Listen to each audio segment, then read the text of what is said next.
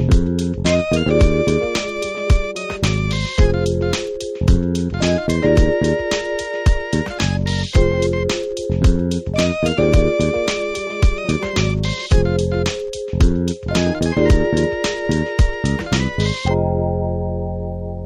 you have a Bible nearby, let's go to Philippians chapter 3.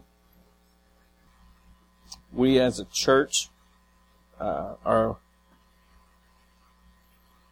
built around two covenant relationships. And the first covenant relationship, well, first of all, covenant is a pretty important term.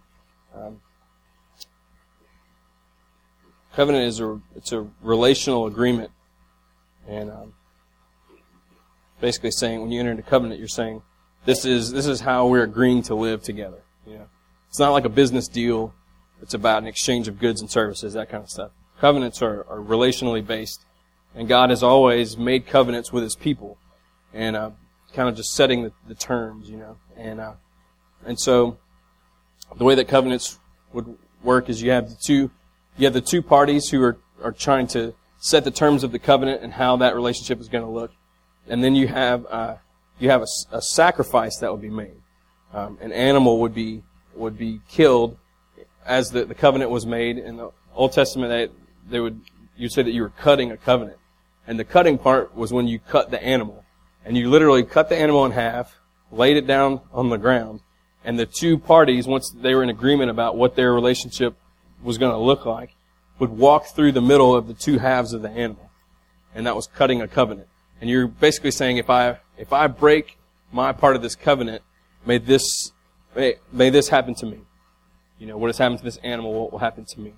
And so that's how God has worked with His people from the beginning of the Bible all the way to the end.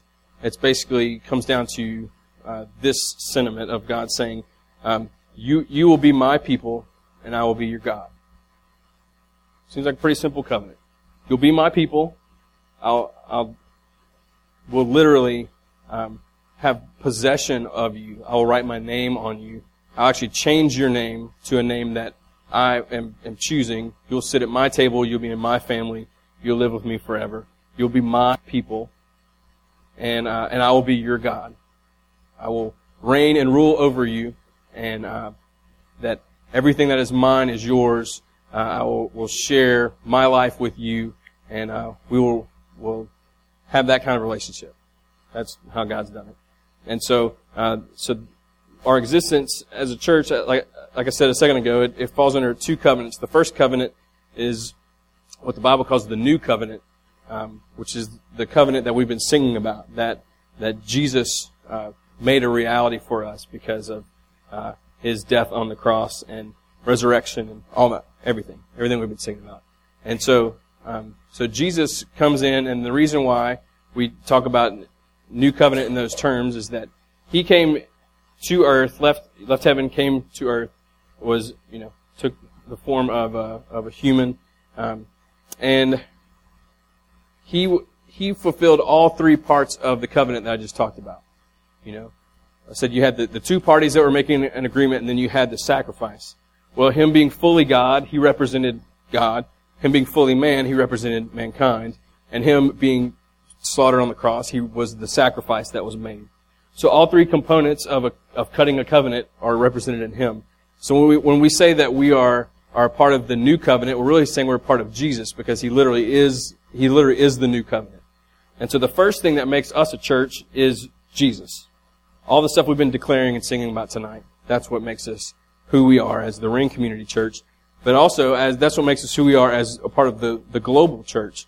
And so we have, we're a part of the same covenant here as they are as Christians in underground churches in Pakistan, and, freely worshiping churches in more open countries and that kind of stuff. We're united in this brotherhood globally that's not only at this present time, but going back all the way and back until, Peter and Paul and the apostles and stuff like that. We're a part of the same covenant that they're a part of. They are siblings of ours under this covenant. And so our existence as a church begins with Jesus. The second covenant that we're a part of, though, is our church covenant. And I know that that everybody that's here tonight, everybody that's participating, in life within this community is not a covenant member, and I get that. And for some, some of you just keep forgetting about membership classes or this and this, and some of you just kind of aren't there yet. Some of you, you're still checking things out. Some of you are probably scared of something. I don't know what, but I don't know. There's probably a lot of reasons for that, and that there's no sort of like you have to be a covenant member to be involved in things. That's not how we work or whatever. So I don't want anybody to feel weird about it. But during our 30 days of prayer that we are a week into, is it going okay? All right, good. I'll take that. So we're a week into this 30 days of prayer, and we are praying through that church covenant. And so you don't have to be a covenant member, but you have to be okay with us praying through the church covenant and kind of talking about it and that being a part of how we're going to do things. And it's really just a reflection of what we're trying to do. So for our covenant purposes, we have this document that we put together that is doing kind of the same thing like I described earlier. It's setting the terms of what this relationship is going to look like among us and the Lord and among us, like individually as well. And so this document kind of helps us understand how to navigate through that. So we have set the terms of our relationship as a church. And so instead of two parties, you have like a bunch of parties together. And Jesus is one of those parties, and he's all part of this. And we don't have to sacrifice an animal because his sacrifice once and for all. So you'll be relieved. We won't be cutting open a donkey or anything tonight and walking through the middle of it. That's all been done. And so our existence as the Ring Community Church, this particular local expression of the greater church, we are unified under this covenant arrangement that says this is how we're going to exist. This is how we're going to treat each other. This is what we're going to be committed to. This is how we're going to handle things and whatever. And so as we pray through phrase by phrase, line by line, what we're really doing, it's 30 days of prayer, but it's also 30 days of covenant renewal. That we go line by line, phrase by phrase, sometimes, in a big, long phrase, sometimes it's like one little word. But we're going through little by little and renewing our commitment in these very specific ways. The Lord's Supper is kind of a covenant renewal on our end of that first covenant. And what we're doing right now is a covenant renewal of that second covenant. And so what I want to do tonight is, and tonight in the next few weeks, Sunday nights, community groups, and those two things are going to tie in with 30 days of prayer, and so that all of our streams are kind of flowing as one river, so to speak. So that there's a lot of overlap, and we're kind of processing things well together. This is also in anticipation of our move at the end of February. That we're kind of getting back to, okay, let's not forget who we are. Because when we move over there, it's gonna look different, it's gonna sound a little different, it's gonna have a different feel to it, whatever. But the important stuff doesn't change. And before we moved over here a couple of years ago, we used to meet at Parkview Baptist in their gym. That's where we started off. Before we came over here, we're all kind of nervous, like what's it gonna be like, and this and this. I'm obviously, if you've been around for a while, I'm not a movie buff by any means, but like there's certain scenes in movies that really have an impact on me, and I just like to use those sometimes. And there's in the movie Hoosiers, I'll make this really quick. Small town basketball team ends up going to the state finals or whatever. They've only played in these little podunk gyms, and they're going into this big arena. And Gene Hackman, before they get on the bus, I might remember this. And no spoilers, don't worry, because they win, so don't worry about that. Gene Hackman, he goes in their little gym and he measures to the free throw line, has them, mark it down, measures the rim, how tall it is, and that kind of stuff. And then they get on the bus and they go whatever. And so they go into this big arena and they're like, whoa, this is the biggest place I've ever been in my life and all this stuff. And so he has them do the same thing, he has to measure the free throw line there. And it's the same as the one in their other place, He has to measure how high the rim is, and it's the same as their other place. And through that, they're learning, like, okay, the important things that we come here to do are going to stay. The free throw line, that's important. The height of the rim, that's important. It's going to feel different in this big arena and all that kind of stuff, but really, what we came here to do is going to stay the same. That's, when we go over to Grace Baptist, there'll be some differences, but the important things are not going to change. And so by renewing all this stuff, it's going to help us keep that intact. So when you look at our covenant, there's like an introduction that basically says that everybody that's a covenant member of our church has been saved by Jesus. We're baptized into the church, and we're like entering into this covenant, and we mean business. That's the first paragraph, sort of. Then it's our commitment to God as a church. Then it's our commitment to one another relationally, and then it's our commitment to the Ring Community Church as an organism. Is the next paragraph. And then there's kind of a P.S. at the bottom. It's like you can't do this on your own. So, what I want to do tonight is I want to look at that part that talks about our commitment to the Lord. And so Nathan, he's going to this is the entire commitment that we've made to the Lord, that we've said we're going to do this together. It says, we commit to pursue a more intimate relationship with God for His glory by devoting ourselves to prayer, the study of God's Word, the pursuit of holiness, and life in this Christ-centered community of faith, hope, and love. All right? Sounds really good, doesn't it? I mean, that's like well-worded, somewhat thorough. We could probably list a whole bunch of stuff or whatever, but that's what we've said. We're looking at this statement. We're saying, okay, as a church, our covenant agreement is that we're gonna pursue like knowing Jesus. That's what we're gonna be about. That's our commitment to Him. We want to know Him. We don't want to know about Him. We want to know Him. And so because we want to know Him, we're going to devote ourselves to these things that help us know Him. So I had you go to Philippians 3. We don't take this just out of Philippians 3. We take this out of the whole Bible, because from front to back, the Bible is pushing us into relationship with God. Remember, I will be your God, you will be my people. That's a relational thing.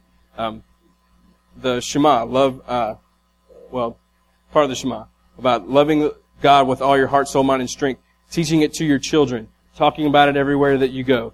This idea that that's the most important thing starts at the beginning of the Bible. They ask Jesus, what's the most important commandment? He says, love God with everything that you have. Love Him.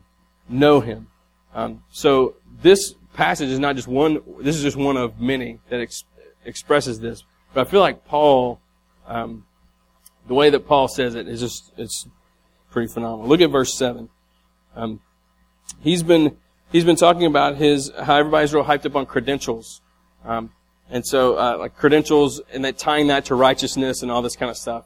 When I say credentials, I mean like your heritage, your bloodline, what part of what tribe you were in Israel, all that kind of stuff, how trained you are, how holy and devout you are, and all this kind of stuff.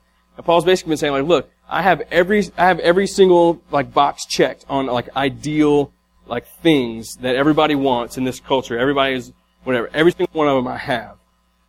He's about to say like, but it means nothing. Look at verse 7. Philippians chapter 3. It says, but whatever gain I had, I counted as loss for the sake of Christ. Okay? Whatever in those boxes was that you guys think is like such a credit, said I put it in the loss column. Y'all are all hyped up about all this stuff, and you think there's so much to it in regards to righteousness, but what I've learned is that it's loss. It doesn't mean anything. It doesn't matter. Verse 8 says, indeed, I count everything as loss because of the surpassing worth of knowing Christ Jesus my Lord. Okay? The surpassing worth of knowing Christ. You think about, like, really what's going on is in that culture, all those things that he had listed in the verses that we didn't read, those are like the biggest deals to everybody. So he's saying, all that stuff, knowing Jesus, it's so far past that. Like, you just can't even imagine, can't even express to you how much past that. I think for us, we can make similar connections. So if we were to make a list of all the things that our culture places tremendous value on, saying like you're a success if this has happened, you're winning if this is like what your life looks like. For those who have accomplished so much and have just hit the nail on the head over and over and over and over and over, Paul's saying all that stuff, put it in the loss column. It's not about being successful at your job. It's not about making a lot of money. It's not about it's not about getting married and having a great marriage. It's not about having a bunch of kids. It's not about retiring early. It's not about investments. It's not about cars. It's not about status. It's not about national championships. It's not about any of that stuff. Take it all those things, and put them in the lost column when you compare them with knowing Jesus. Now, he's not saying that his credentials they're not like from the devil. And all those things I just listed, I'm not saying all those things are terrible. But when you're comparing them to knowing and loving Christ, there's just no comparison. That's where Paul is. Verse 8 again. Indeed, I count everything as loss, because of the surpassing worth of knowing Christ Jesus my Lord. For His sake I have suffered the loss of all things, and count them as rubbish, in order that I may gain Christ. I count them as rubbish, in order that I may gain Christ. We said in the prayer deals in the devotion this week, that word rubbish can be taken a couple of ways. One, it could be dung, but it's actually a much more harsh word than dung. Whatever. Or it can be like garbage that is decaying and rotting, or it can be like a dead body that is rotting. I don't know about you, one of the grossest things in the world is a big puffed up, raccoon on the side of the road. Like that, to me, I don't know what it is. I think a part of it is one time I was with some guys and we had a flat tire, and we were right on top of this dead, rotting thing, but we didn't have the tools in the car or whatever to change it. We had to wait for somebody. And so for like 2 hours we were there and just smelled the stench of this thing, but we didn't know what it was. We weren't smart enough to like push the car further or whatever. And I think my lungs were just filled with that stuff for so long, it just grosses me out. But regardless, okay, dung, rotting garbage, rotting body, it's bad. Let's just go with that. Saying if you want to compare my pedigree to knowing Christ, I look at my pedigree and I look at it as a rotting corpse compared to that. To the joy and the fulfillment of treasuring and knowing Jesus Christ, my Lord. That's it. There's no comparison. I think, here we are in a world where we want to value one another. We want to value spouses and kids, and we want to work hard, and we want to provide, for families, and we want to see finances, money as we talk about grace that Jesus sends to us to meet our needs and the needs of others. We want to be a part of all those things. And please don't hear me saying any of that stuff is bad. It just doesn't compare. If you're forced to compare it, he's basically saying, okay, there's knowing Jesus and everything else is like a rotting dead body. Okay. Fair enough. Look at it again in verse 8. For His sake I have suffered the loss of all things and count them as rubbish, in order that I may gain Christ and be found in Him, not having a righteousness of my own that comes from the law, but that which comes through faith in Christ, the righteousness from God that depends on faith, that I may know Him and the power of His resurrection, and may share in His sufferings, becoming like Him in His death, that by any means possible I may attain the resurrection from the dead. We could spend weeks going through this passage, and I want to do it justice, but we're not here for weeks in this passage. We're here for tonight. And I hope that we're all getting this sense of how just much he just wants to know Jesus. There's just nothing more important to him. Nothing. He says, I'll suffer, I'll go wherever, I'll do whatever.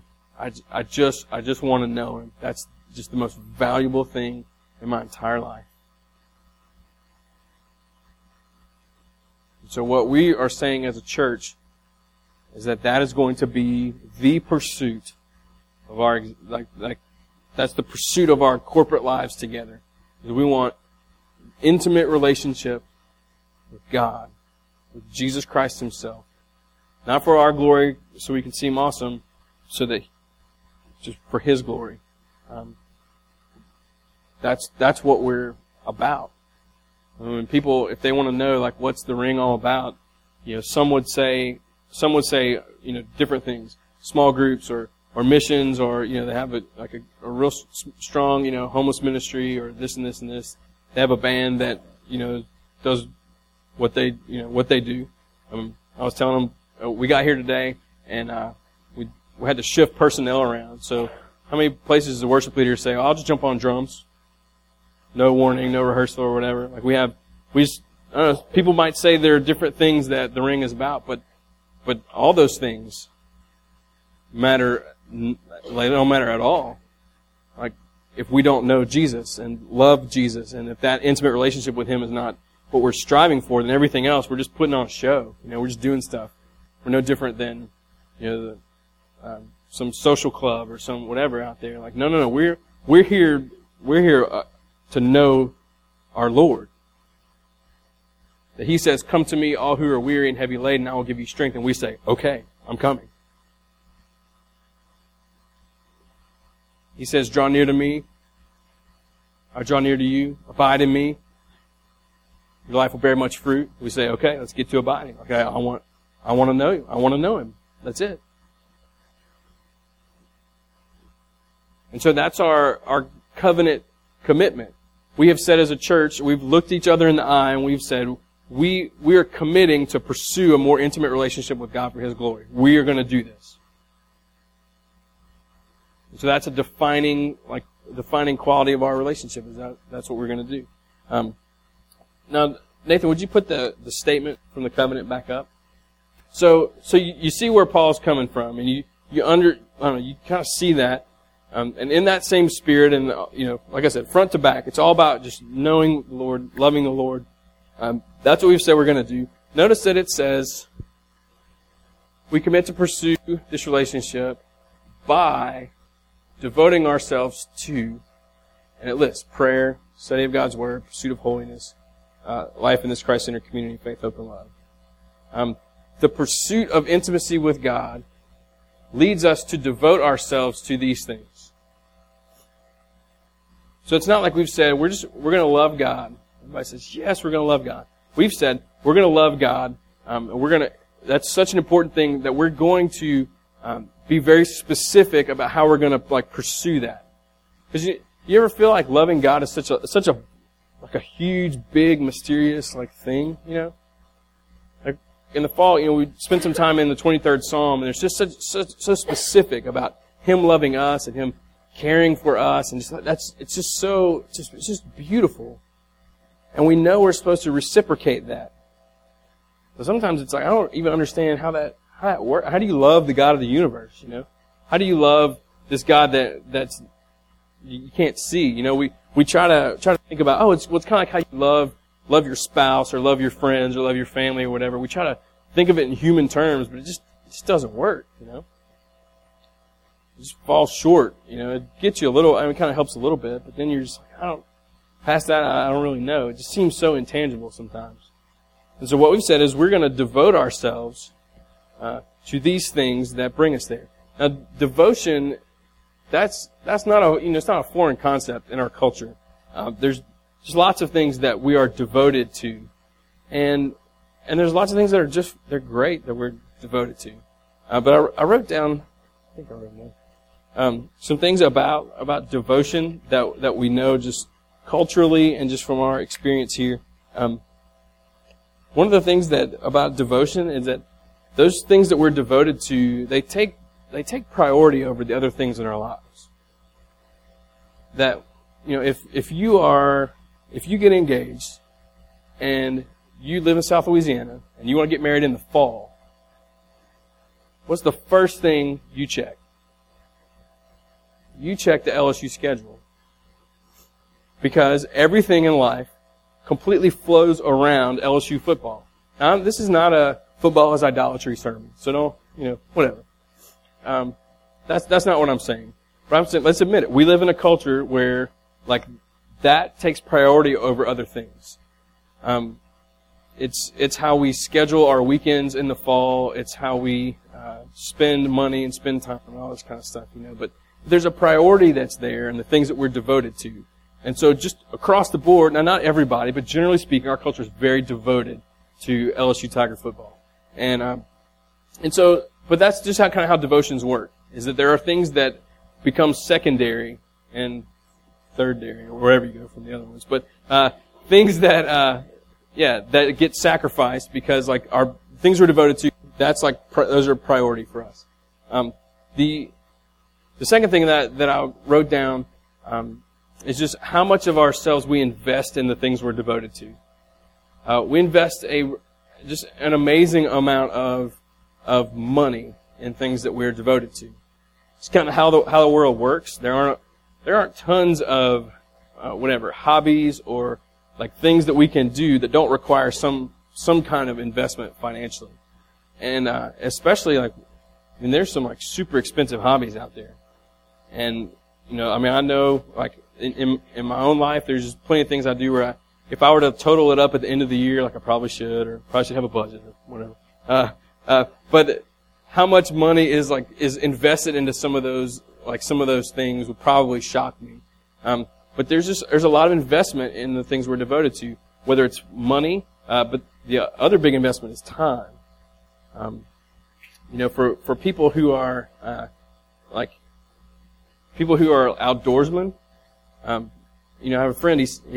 He always says you can't kill ducks in your living room, and so that's his deal. Is that's what he always tells himself when he has a day where they don't kill any ducks. That's his thing. Well, can't kill them in your living room. So I don't really know what that means, but take out outdoorsmen sink a ridiculous amount of time and money into being out there and fishing and hunting and hiking and doing whatever. It's expensive. I'm not saying that those things are bad, but what I am saying is that when you devote yourself, if you get to that point and you say I'm going to be like a bass fisherman, you need to be ready to sink money into it and sink a lot of time into it. Otherwise, you're not really devoted to it. So if you claim to be an outdoorsman, but you never do any of that stuff, then you're not really an outdoorsman. It requires that devotion of time and money. The third thing that I wrote down about devotions, though, is that it's the things that we're devoted to. We're always talking about them. Always talking about them. You take one of the things over the years from the Ring to go from 100% college students and to kind of start to add engaged people and married people and then people with kids, as people grew up and came in and stuff like that. It's really, really interesting to watch the conversations go from, my roommates are so annoying and this professor, is such a jerk and whatever, and I changed my major again, my parents are mad at me. That kind of evolves into, I just got my first job and I think I'm super rich now and, but I don't know what a 401k is and my parents won't insure me anymore and I gotta find my own dentist, and then, but then it goes into wedding planning and dealing with in-laws and stuff like that. And you're getting married and that kind of changes. And then it becomes kids, whatever. Those are the things you're devoted to. You're always talking about. You don't find a husband and wife who are devoted to each other, but yet they never bring them up in conversation with their friends. You have parents who have kids. What do they talk about all the time? Their kids. They're showing pictures, they're telling stories, they're laughing about stuff, they remember the time this happened and all that kind of stuff. And it's awesome because it's showing I'm devoted to my family. And the way you can tell that is you can listen to what they're talking about. That's how our devotions come up. Devoted to LSU football, you talk about it constantly. Devoted to outdoor stuff, you talk about it constantly. Devoted to your marriage and family, you talk about it constantly. Those are ways that we see those devotions show up in our lives. And if you really want to know, kind of where you are in life, look at where those things are going. Look at what in your life does everything else flow around? What are you sinking your time and money into? And what are you talking about all the time? That's how you know where your devotions are. And please, all those things they're awesome. All those things are really, really good. But for the next 10 minutes, just stick with me, okay? Because it might be a little random. I'm kind of under the weather, so I'm kind of delirious. So, don't tell me that you are a devoted LSU football fan and you never go to games, watch games, keep up with it, have any idea what's going on or whatever. You're not a devoted fan if those are not the things. You never talk about it. You're not a devoted fan. Don't tell me that you're an outdoorsman if you never go doing things outside, you know. So don't put the sticker on your truck with the duck, fish, deer thing or whatever. And whatever, wrap your truck in camo, do all the stuff you want. But if you never do any of that stuff, then you're not a devoted outdoorsman. You're just not. Don't tell me that you are devoted to your marriage if you never spend time with your spouse. You never talk about your spouse. Don't say you're a devoted parent if your kids get on your last nerve and you never do anything with them. All kinds of. Don't tell me because you're not a devoted parent. You're not a devoted spouse.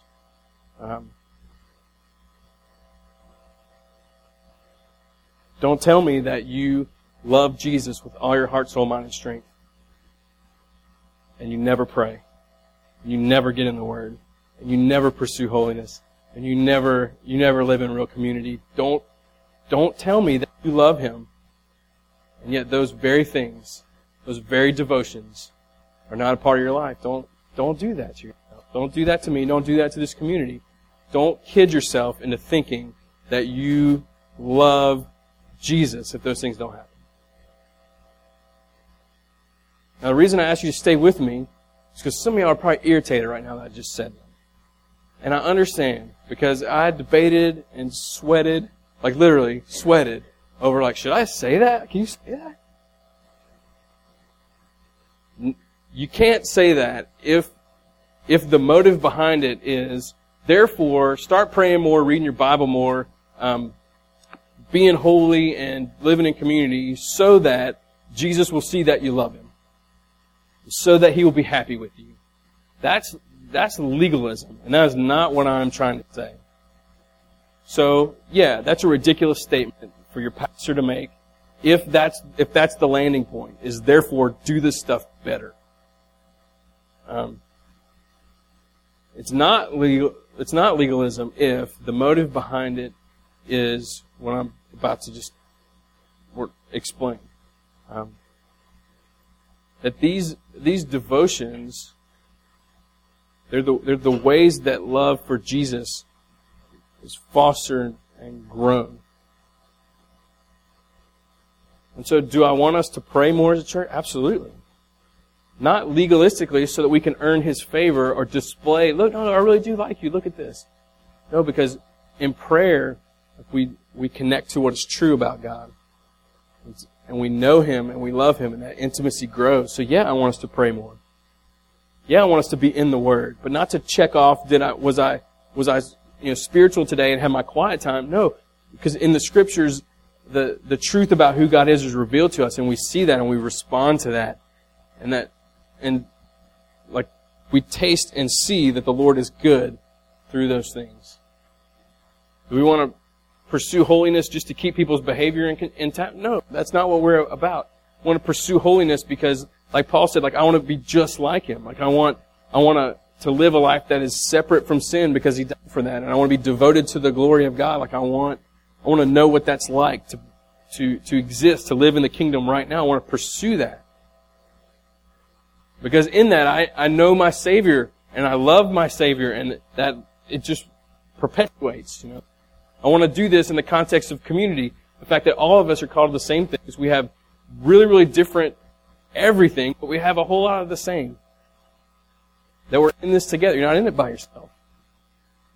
So you want to figure out how to pray and how to study the Scriptures and how to live in community and how to do all these kind of things. We have access to one another. That's what we collectively said. We're committing to pursue the intimate relationship with God for His glory. So let's talk about it.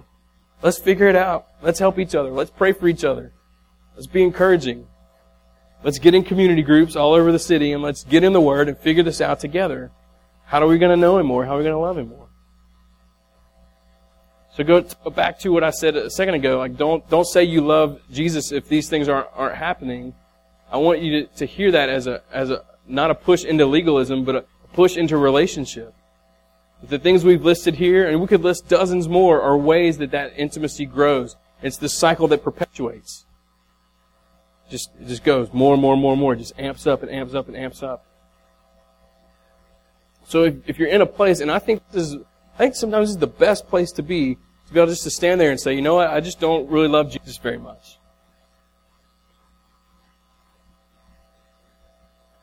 But I want to.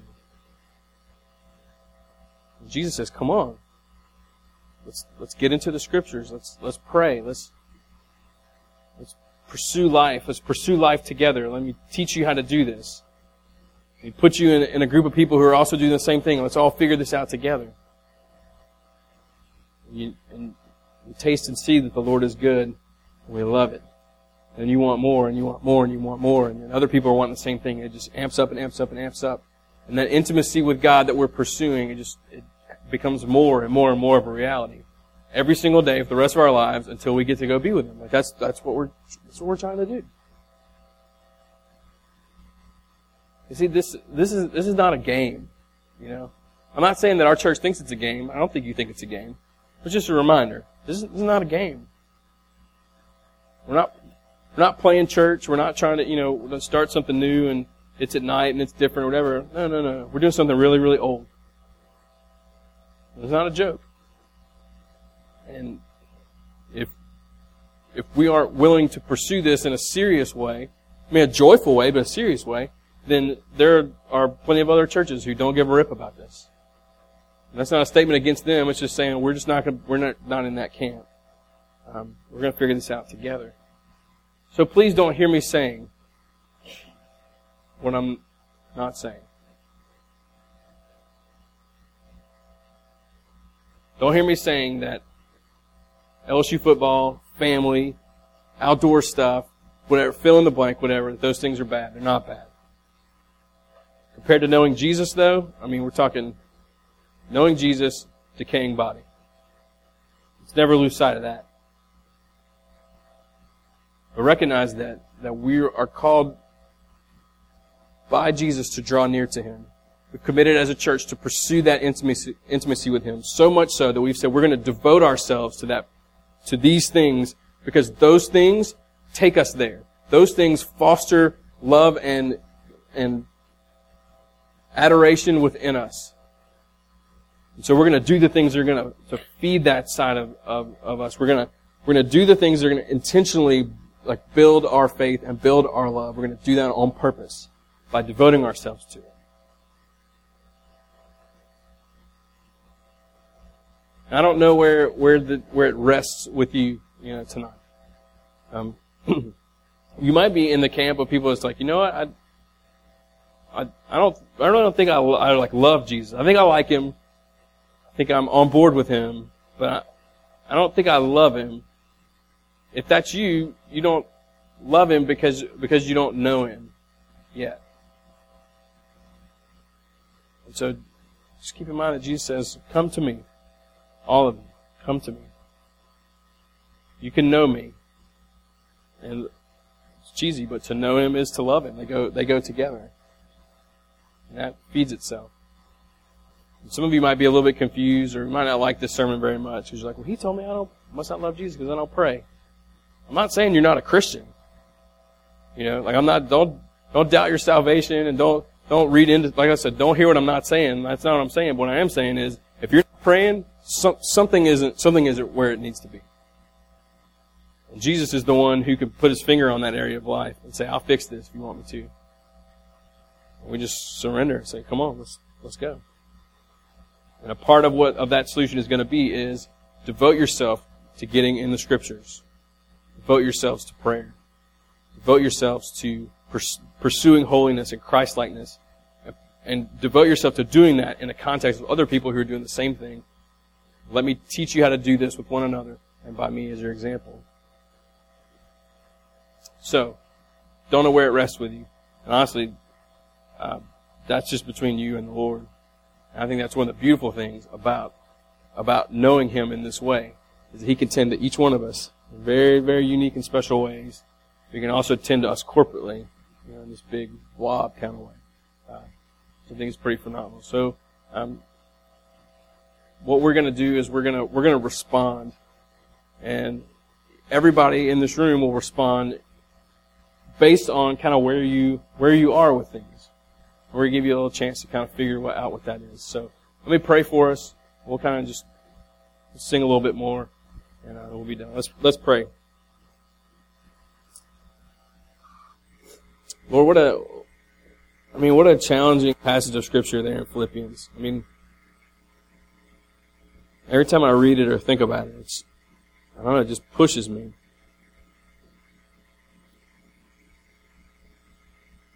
But I ask you, Lord, to speak to each one of us who are yours and just remind us that Paul he wasn't more saved than we were. He wasn't more gifted than we are. He doesn't have more of the Holy Spirit than we do. He's not any more valuable in your eyes than we are. But Paul knew you. He took you up on your offer. You said, "Come to me, all who are weary and heavy laden, I will give you rest. Take my yoke upon you, learn from me. For I am meek and lonely in heart. You will find rest for your souls." He took that invitation seriously, and in many ways, we're here tonight because he did. And yet, you look at each one of us with the same invitation, same potential, it's just right there. We want to know you. We want to live in that covenant that says that we will be your people and you will be our God. We want to love you with our heart, soul, mind, strength. We want to taste and see that you are good over and over and over and over again. The truth is, all the people in this room are probably all just in different places tonight. Regardless of the fact that we're all in different places, the invitation to all of us is the same. You are the source of all love and joy, and your arms are open to us. And you just look to us and you say, "Look, you want to know me? All right, let's go." I pray that we would not be that our next step from here tonight would be one that's legalistic, of saying, "Okay, I'm just going to start praying more, and this and this and this," that our motive would not be of trying to earn something or whatever, but that we would see these disciplines, that we would see the Scriptures and prayer and community and all these things as a means of us connecting to the truth of who you are, the truth of who we are. We would see your story just lived out in front of us. That we would see this, we would hold the Scriptures in our hand and see from beginning to end this, just the themes and the threads that run throughout the whole thing of grace and mercy and compassion, of redemption, of the glory of Christ through the transformation of His church. We would see that, and as we see it, we taste and see your goodness. Love it's just what happens. We connect to you and we go closer to you. And then we want more. We want to hear more of the story. We want to pray more. We want more of community. We want to learn more and grow more. Pray that you would begin to just amp us up. That you would accelerate that things would begin to perpetuate tonight. Some things we put into motion, especially for those who've just been so whatever for so long. It wouldn't be a jump into legalism, maybe a jump into a relationship, and you say, here's how it works. Pursue me through these things and you will not be disappointed. And so may we as a church be faithful in our response to whatever you're stirring in us. As we stand and sing here a little bit, that again, like we prayed earlier, that ambushes would be set. Some things would just happen that we wouldn't necessarily be able to sense, but that we would stand in faith and sing and just entrust ourselves to the one who saves.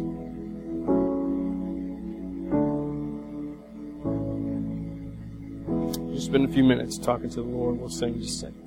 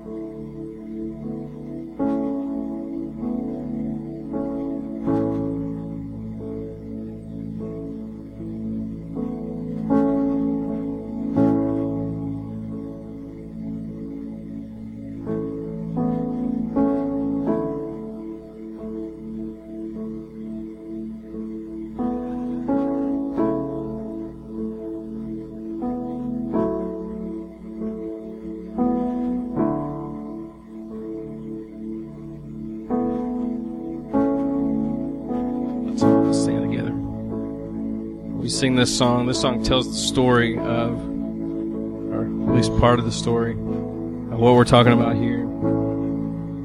Helps us to just respond to who He is and what He's done.